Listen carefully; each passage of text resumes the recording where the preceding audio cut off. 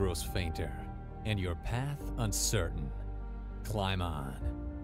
When the rocks become sharper and tear at your feet, climb on. When rain clouds threaten and the fierce winds howl, climb on. When the air grows thin and each breath takes more effort, climb on.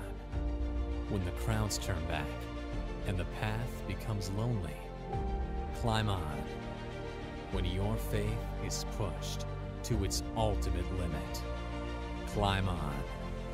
That's right, my friend. Climb on.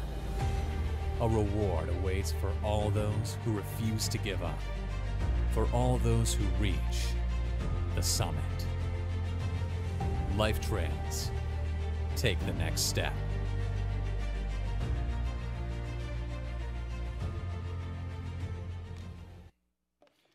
Are you familiar with what they call lateral thinking puzzles? Or sometimes they're called brain teasers. Puzzles they throw out there that kind of stretch your thinking and make you think outside the box. For instance, all right, here's one example of that. A man pushes his car until he reaches a hotel, and then he realizes he's bankrupt. What just happened? He was playing Monopoly. Okay, let me give you a different one. A man lives in a 30-story building, decides to jump out of his window. He survives the fall with no injuries. How is this possible? Well, he lives on the first floor. Okay, so you're getting the idea of this. One more here. A man is condemned to death. He has to choose from 3 rooms to accept his punishment. The first room has a firing squad with guns loaded. The second room has a blazing fire. The third room is filled with tigers that haven't eaten in 6 months. Which room should he choose? The tigers. They haven't eaten in 6 months. They're dead. All right, so. Okay, one last one here for you. What would be the best way for an old man to summit a 16,000-foot mountain? He needs to take the boat. Okay, if that doesn't make sense, hang in there, because this is exactly what happens in the story that we're looking at today. There's an old man, 500-600 years old, who lands on top of a 16,000-foot mountain in a boat that he spent 120 years building, and when he gets there, his family is with him, along with probably somewhere in the neighborhood of 45,000 animals. His name is Noah, and his story is told in Genesis chapter 6. And so let me invite you to turn with me there. We're going to walk through a few of those chapters to start with and really land in Genesis chapter 9 here this morning. But the story of the ark is a familiar story that starts all the way back there in Genesis chapter 6. It says this, verse number 1, when human beings began to increase in number on the earth and the daughters were born to them, the sons of God saw that the daughters of human were beautiful, and they married any of them that they chose. And then in verse number 3, we have an important verse. The Lord said, my spirit will not always contend with humans forever. And we get the idea there that there's some friction between man and between God. And then he says this, for they are mortal, and their days will be 120 years. And we get the idea here that God is giving out a warning to the people of earth. There's friction between him and them, and he's saying, you got 120 years to repent. And so the story goes on there in verse number 5. The Lord saw how great the wickedness of the human race had become on the earth, and every inclination of the thoughts of the human heart was only evil all the time. And the Lord regretted, or the Lord grieved, that he had made human beings on the earth, and his heart was deeply troubled. So the Lord said, I will wipe from the face of the earth the human race that I have created, and with them the animals and the birds and the creatures that move along the ground, for I regret that I have made them. And this is not God throwing an emotional temper tantrum. This is God saying, okay, this hasn't worked. We're going to go to plan B. But then there's an important verse here in verse number 8. It says, but Noah found favor, or Noah found grace in the eyes of the Lord. And it gives us the key idea for this entire story, and it's the idea of grace, even though it doesn't sound much like it at this point in the story. In verse number 9, this is the account of Noah. He was a righteous man, blameless among the people of his time, and he walked with God. but he still needed to find grace with God, even though he was such a great guy. And then there's a contrast in verse number 11 there. Now the earth was corrupt and full of violence. And that's interesting to me. Corrupt makes sense to me. But it's interesting that the other term or the other description that we get there is that the earth is full of violence. And we live in a world that looks a lot like that today, doesn't it? We see violence around us in all places. And from wars to senseless shootings to even the verbal and the emotional violence that we see that's ripping apart our society. And why is that? Well, when man disregards God, the Creator, he disregards the created as well. And so the disregard for God reflects in man's disregard for each other. And so God looks at man, they're corrupt, they're violent, they have no desire for him. He gives them a warning. It says you got 120 years here, because that's how long it's going to take to build this boat, to turn back to me, and if you don't, judgment's going to come in the version or in the form of a flood. So God talks to Noah and says, hey, build this big boat. And it's an interesting story here because it goes all the way back to the very beginning of Genesis. It's not written down here until Moses gets to it centuries later. And so it's an oral tradition that's passed on through the ages until Moses actually records it. But there's an incredible amount of detail in this story, mixed with an incredible lack of detail in other ways. But it gives us the exact diameter, or dimensions rather, of the boat here. It's to be 450 feet long, 75 feet wide, and 45 feet tall. It's supposed to be 3 floors, and that would give us about 100,000 square feet of floor space. And engineers tell us that would be enough room to host roughly 45,000 animals. That's quite a zoo. And we've seen mock-ups and we've seen models of that today. In fact, you can go down into Kentucky, and there's the Ark Encounter. I know some of you have been down there. I know the youth group's been down there in the past. And even there, though, they give you a disclaimer to say this is just a model of what it might have looked like. We're not exactly sure. And that model is more of a ship, where it could have been just as simple as a box. All it needed to do was float. It didn't really have to go anywhere. But God gives the instructions. Noah builds this then. The animals are brought to the ark by God, and male and female, they're loaded onto the ark. And in verse number 22 of chapter 6, God says this about Noah, and Noah did everything that God commanded him to do. And it's interesting in this whole story here that Noah never speaks to God. We have no references of him saying anything until way later in the story, and it's not to God, it's just to one of his sons. But Noah gathers the animals, they get on the boat, God closes the door, and they wait for 7 days, and then the rain comes.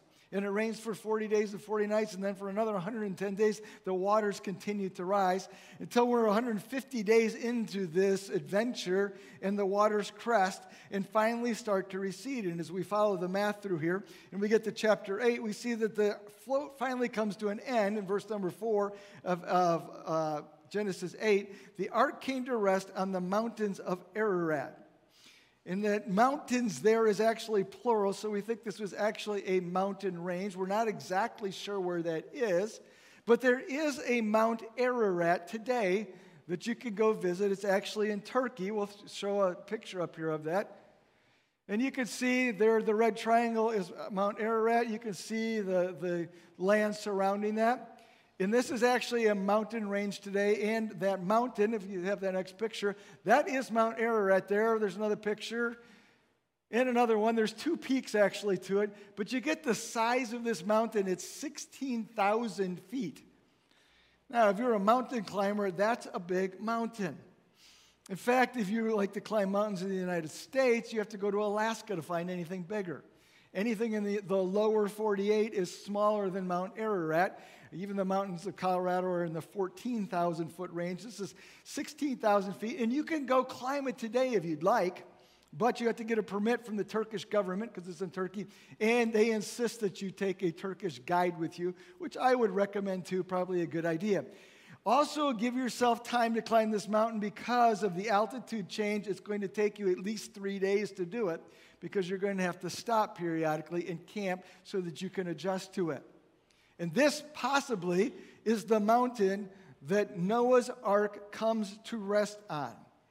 It's so the boat starts floating, and maybe they could sense that, but Noah sends out a raven first of all, and then a dove, and the dove comes back with nothing in its mouth. And he sends it out a second time, and it comes back with an olive leaf in its mouth. And he sends it out a third time, and the dove doesn't come back, and Noah says, okay, finally, we're on dry land here, and we could come out of this boat. And they've been in that boat now for over a year before they finally step out into dry land. And the first thing that Noah does when he steps off the boat is he builds an altar. And we see that recorded in the end of the end of chapter 8. And then in verses 21 and 22, we also see God making a decision in his mind to say, you know what? We're not going to do a flood again. And I think maybe that was because God was even himself somewhat like taken back, I don't know if that's the best way to say it, by the destruction that had taken place. But in chapter 9, God takes that covenant idea and he extends it to Noah, and he gives some more details of this. And he's basically saying, here's my covenant, here's my promise. I'm never going to destroy the earth this way again. I'm not going to destroy the people, the animals. That's not going to happen. A flood is never going to happen. That's my commitment to you. But with any covenant, any contract, in the Bible there's some expectations that come on the other side of it. And so God lays out some of these expectations for mankind, which if you read through these in the early part of chapter 9, they sound very much like what God told Adam and Eve in the Garden of Eden, which would be basically subdue the earth and populate the earth. And those exact same instructions are given to Noah and to his family. Steward creation and populate this world. Well, we want to pick up the story here in Genesis chapter 9 because in our series on summits, we're going to take what happens at the summit and we're going to talk about why it matters for us today. So, verse number 8, God said to Noah and his sons with him, I now establish my covenant with you and with your descendants after you, and with every living creature that was with you, the birds, the livestock, the wild animals, all those that came out of the ark with you, every living creature on earth. I establish my covenant with you, and notice the next two words, never again will all life be destroyed by the waters of the flood. And then he says it again, never again will there be a flood to destroy the earth. And God said, this is the sign of the covenant I am making between you and every living creature, a covenant for all generations to come. So what happens next is not just for Noah and his family. This is for every human being since. So everybody in this room, this is for you. God said, I have set my rainbow in the clouds, and it will be the sign of the covenant between me and the earth. And never before had a rainbow appear in the cloud, but there will be many, many, many, many in days to follow. In fact, you and I have seen our fair share of them ourselves. Whenever I bring clouds over the earth and the rainbow appears in the clouds, I will remember my covenant between me and you and all living creatures of all kinds. And what he's saying here is it's going to be a repeating phenomenon, and every time it repeats, it's a reminder to you that I've promised not to destroy the earth by a flood, but it's also a reminder to me, not that God needs a reminder, but it's a reminder to me that I made that promise and I will keep it. So we're both going to look at that rainbow at the same time and say, God promised. And then he says this, never again will the waters become a flood to destroy all life. Whenever the rainbow appears in the cloud, I will see it and remember the everlasting covenant between God and all living creatures of every kind of the earth. So God said to Noah, this is the sign of the covenant I have established between me and all life on the earth. So every time we see a rainbow, we're transported back to something that happened thousands and thousands of years ago in history, all the way back at the beginning of the Old Testament. But I think this is interesting when we go back into the Bible and we talk about stories. We have to somewhat transport ourselves back there and insert ourselves in the stories to at least be spectators.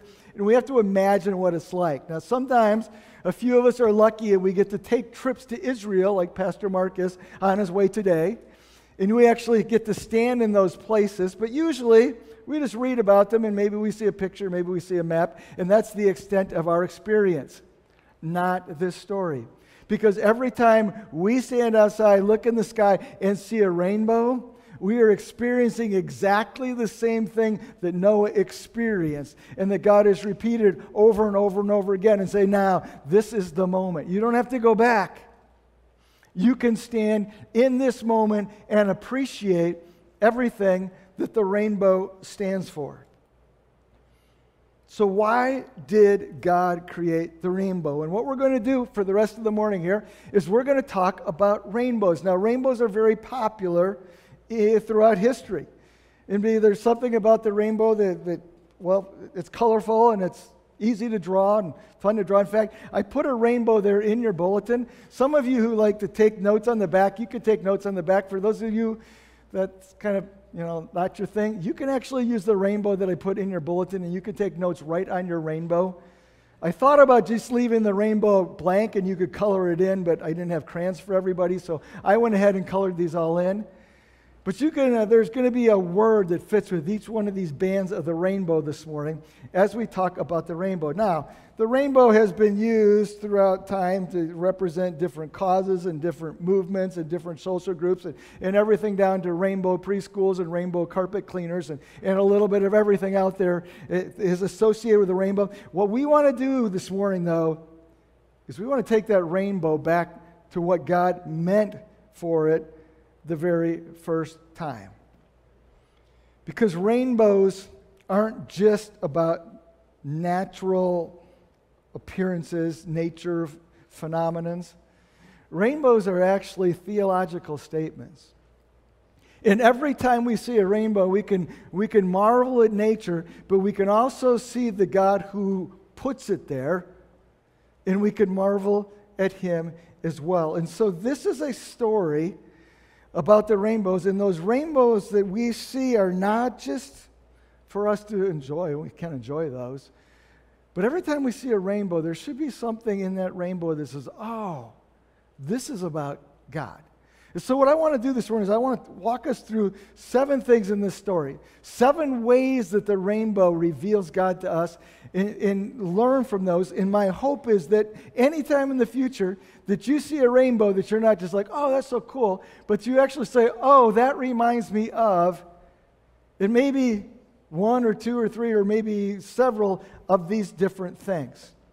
So I'm going to try to walk us through a little bit of the science of a rainbow, and I'm not a scientist.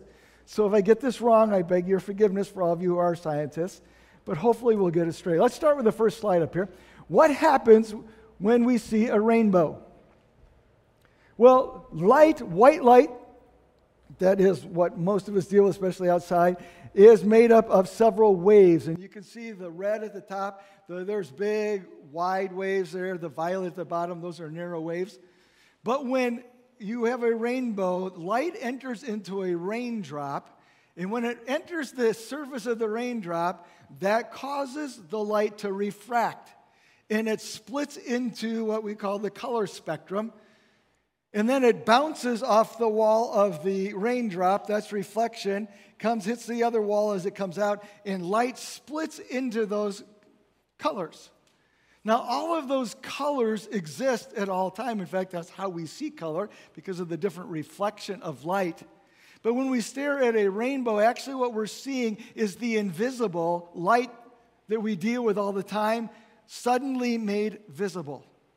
And it's a great reminder to us that there is an invisible world that exists, that's real, even when we can't see it. And it's a reminder to us theologically that we have a God who cannot be seen and yet is real. And not only is he real, though, he chooses to reveal himself. Now, he reveals himself throughout time, specifically to different people he gave visions to, or different people that he spoke to, or as we look at this, specifically through the Word of God. But he also reveals himself through nature. And he tells us a lot about himself just as we look at the natural world. And we see the beauty of God, and we see the faithfulness of God. We see all these different things, but they're reflected in nature. But it's a reminder to us when we look at a rainbow to say, oh, there is a God. And I can't actually see God in the rainbow, but when I look at a rainbow that's really invisible, that light's always out there, But just when the right conditions show up, it's always invisible, but then we can see God, and we can be reminded of the fact that God is real and that he reveals himself. And not only do we get a picture of the fact that there is a God, we start to get a picture of who and what that God is like. Well, when we see this rainbow, you see this thing that comes up here, and this is what happens next. If you notice it bounces there, we already looked at that. If you look all the way over there to the right on your screen, it says 42 degrees. This is why you don't see rainbows all the time. There have to be certain conditions that are met for you to see a rainbow. The light from the sun has to be behind you. It has to be hitting the raindrops in the atmosphere at somewhere between 40 and 42 degrees. And when it does that, it gives it the ability to separate into that spectrum. And then it shows that light up into the atmosphere there, the raindrops that are there. And so it's actually a little bit of an optical illusion. Like you can't ever get around to the other side of a rainbow. But what's interesting to me as I keep reading about this is that rainbows are different for every I'll try to say that again. Rainbows are different for every person. So depending upon where you actually happen to be standing, you actually see a little bit different rainbow from the next person because it depends on this angle of light. And so if you're standing over here, your angle is a little bit different from a person standing over here. And so all of us, we all stand and look at the rainbow, go, oh, look at that rainbow, but we're all seeing our own rainbows. And what does that remind us of the fact? It reminds us of the fact that God is personal. When God reveals himself to you, he reveals himself personally to you. It's you and nobody else.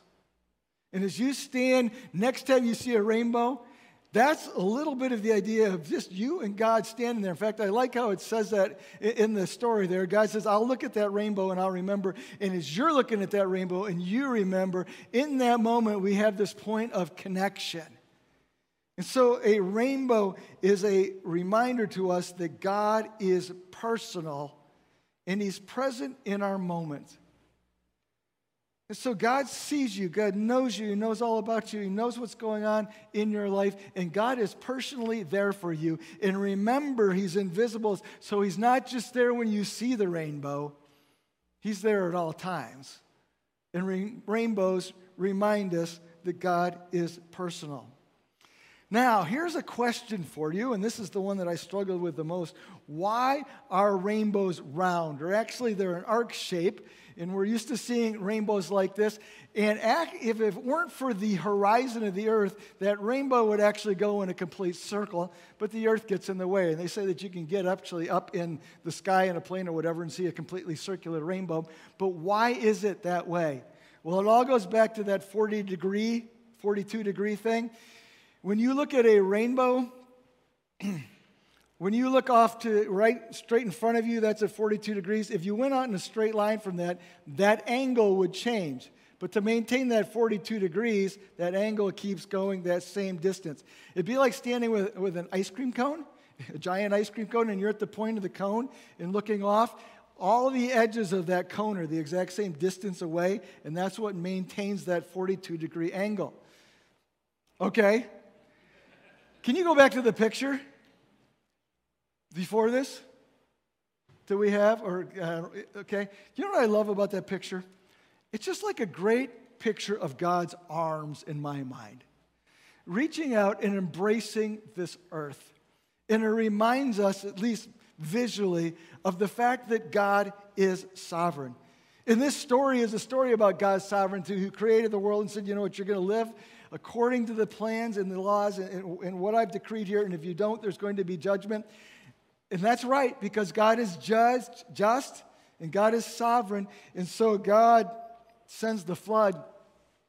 But it's also a reminder that God is in control, and there's times in our lives when we feel like everything's out of control, when everything's going willy-nilly, and this is crazy, and God says, no. I've got this under control. And you know that song, he's got the whole world in his hands? To me, it's almost like God says, I've got you here. And we see the arc of the rainbow embracing the world, and it reminds us that God is sovereign and that he is still in control. Now, the rainbow takes white light and separates it into 7 different bands. Actually, there are thousands of different colors in a rainbow, but you just see them separated into those 7. It's the same as that you would find on your little handout there. But they all, they all serve as this great mosaic, and that's how they actually refer to a rainbow. It's not two-dimensional, because it's got all these drops. It's actually like all these drops are like this mosaic here. But it gives us incredible beauty. And you look at a picture like that, and you're like, oh, that's beautiful. And if we're outside and we see a rainbow, what do you do when you see a rainbow? You find the next person to you and make sure that they saw it too, right? Yeah, check that out. There's a rainbow. It's like everybody's, and if you're a place where there's a group of people, everybody's standing pointing at the rainbow. Like you haven't seen one of those before? But why do we point? Because it's just still so cool, isn't it? It's so beautiful. In fact, some of you might have pictures of rainbows on your phone. Anybody? Yeah. I have one from when I went to the concert in the park back in June in Clarkston. I was riding my bike home, and I turned the corner as I went through the parking lot at the junior high school there, and I was like, whoa, and there was nobody there. So you know what I did? I had to take a picture so I could take it home and show my wife. But rainbows attract us because of their beauty. There's something magical. There's actually something supernatural about them. And the beauty of the rainbow reflects the beauty of God. And God is beautiful. And we have all these different terms and words and attributes of how we describe God. God is holy and God is just. Or we've already said this morning. God is sovereign or God is merciful. But God is actually beautiful. David says in one of his Psalms, and it'll show up in your growth guide this week if you follow along, he says, I just want to go and I just want to stare at the beauty of God. You ever thought about the fact that God is beautiful and we can enjoy God's beauty? And the natural world a lot of times reflects God's beauty, and the color of the natural world reflects God's beauty. But it's nothing compared to the person who created that beauty. And I think it's interesting as you look at these bands of the rainbow. There's those 7 bands. That's just what we can see, but that's not where the light ends. If you keep going on the bottom side of the rainbow, that's the violet. You keep going there, that's ultraviolet light. If you get beyond the top of that, you get into the infrared light. But the light's beyond anything that we can see. But I wonder sometimes, maybe when we get to heaven someday, God says, okay, let's just open that up a little bit further. My speculation. But maybe there's going to be even more that we see because we're going to enjoy the beauty of God. And God is beautiful, and He invites us to marvel.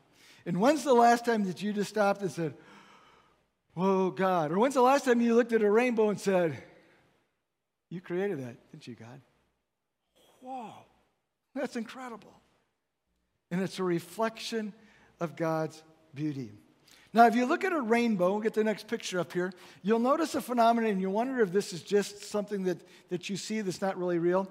But if you look at the bottom side of the rainbow and compare it to the top side of the rainbow, you notice a difference of lightness and darkness.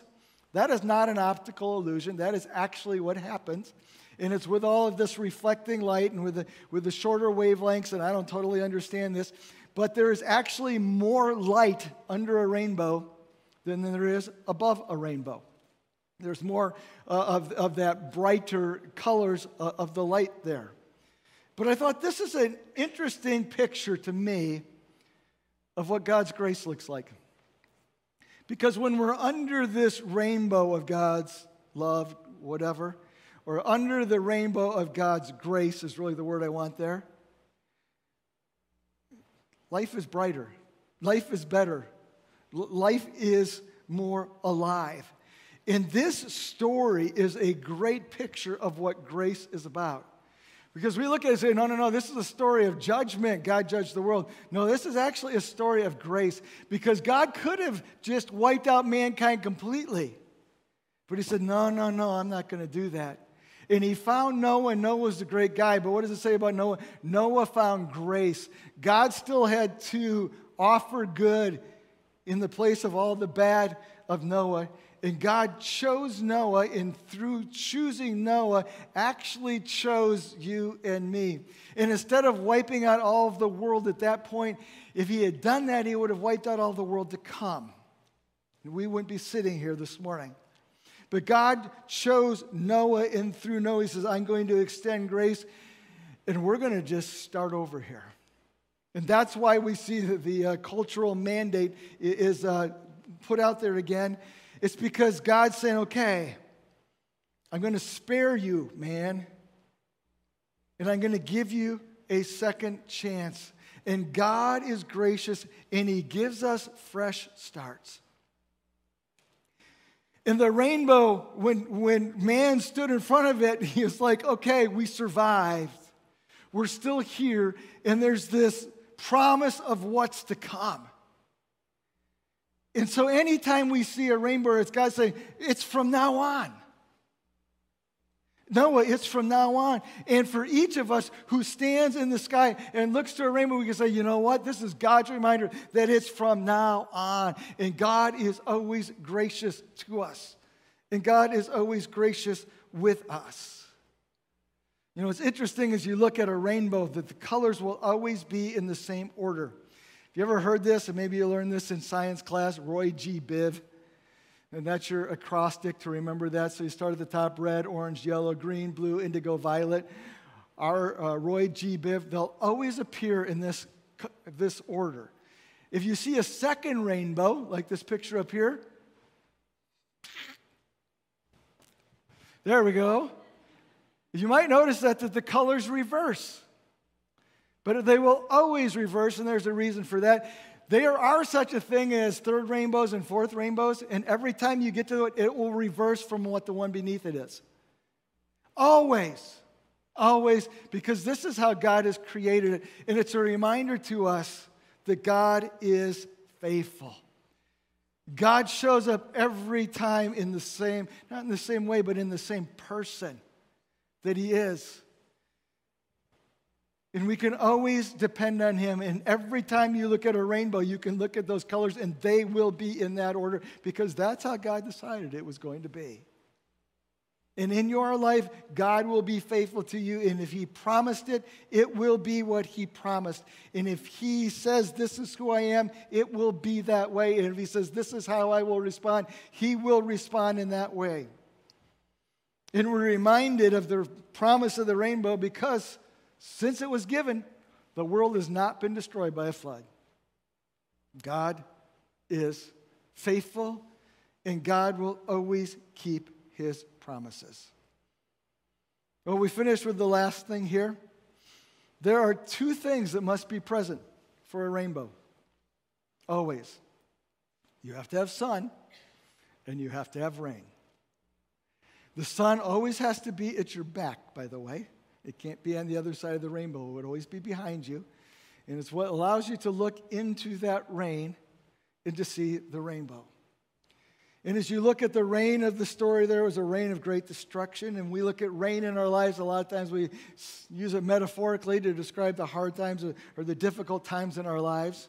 And that's exactly what had happened back then. But God, as he looks over Noah's shoulder, points off into the horizon and says, okay, but look what I can create out of what just happened. And there are times in our stories, too, where we need God to be over our shoulders, to look into our horizon and say, okay, what you've just gone through has been so hard. But look what I can create here in this rain when I shine my light into it. And it's a reminder to us that God is redemptive. And in this story, this is actually a redemption story where God chooses one man and he saves the world through that one man. He does that again later on. He chooses Jesus Christ. And he looks at this world, and instead of judging the world as he did with the flood, the next time he chooses to judge Jesus Christ instead. And he brings redemption into our story. God is redemptive. And anytime we can see a rainbow, we can look at that rainbow and be reminded that there is hope, because God takes the rain and he turns it into something beautiful. God takes our sin and through Jesus Christ turns that into new life. God takes the hard times of life and through his working makes something beautiful out of it. So Noah sees a rainbow. It's the very first one. But God says, you know what? There's going to be more. There's going to be more for you, and there's going to be more for the generations that come. In fact, there's going to be rainbows as long as there are people on this earth. And every time that they see a rainbow, they could think back to what happened in this story. And there's some great reminders there, but they can also think about what's going on right now in their own lives. And God says, I am real. I am revealing myself because I want you to know me. And when you look at that rainbow, you can hear God say, I am personal, and I am here with you in this moment. And you can hear God say, I am sovereign, and you can lean into my power because I do have things under control. And you can hear God say, I am beautiful. Would you just stop for a minute, take a deep breath, and enjoy my beauty? And we can hear God say, I am gracious. And if you stand underneath my love, you can start from here. And you can hear God say, I am faithful. Just like every time when it rains and that sun hits that 42-degree angle, every time that rainbow is coming up, and every time I'll come through on my promise. And finally, I am redemptive. And I can change your story. Let's pray together. God, thank you for Mount Ararat, for taking us up there today. Thank you for rainbows and what we can learn about you. They're not just a physical phenomena, they are a spiritual and a theological phenomena, where every time you invite us to step cognitively into your story and into your presence. And for wherever we sit here this morning, I pray that you would encourage us. And that you would remind us in the next time that a rainbow comes to realize that it's you speaking to us. Our heads are bowed, our eyes are closed. 2 questions for you this morning. The first one is this: do you have a personal relationship with God through Jesus Christ? He took the judgment of God for all of our sins on himself so that we could be forgiven and so that we could have a relationship with God the Father. You can have that relationship by inviting Jesus Christ into your story, into your life. You can do that where you sit. If you have questions about that, I'd be happy to talk to you afterwards. Maybe you are a follower of Jesus Christ. Maybe you just need to be reminded. There's no rainbows outside today, but there's a rainbow right here. And maybe you need to be reminded of a God who cares so much about us that he keeps showing up in our stories over and over again and says, don't forget. And what is it that you needed to be reminded of this morning? Can you take just a moment to reflect on that with God?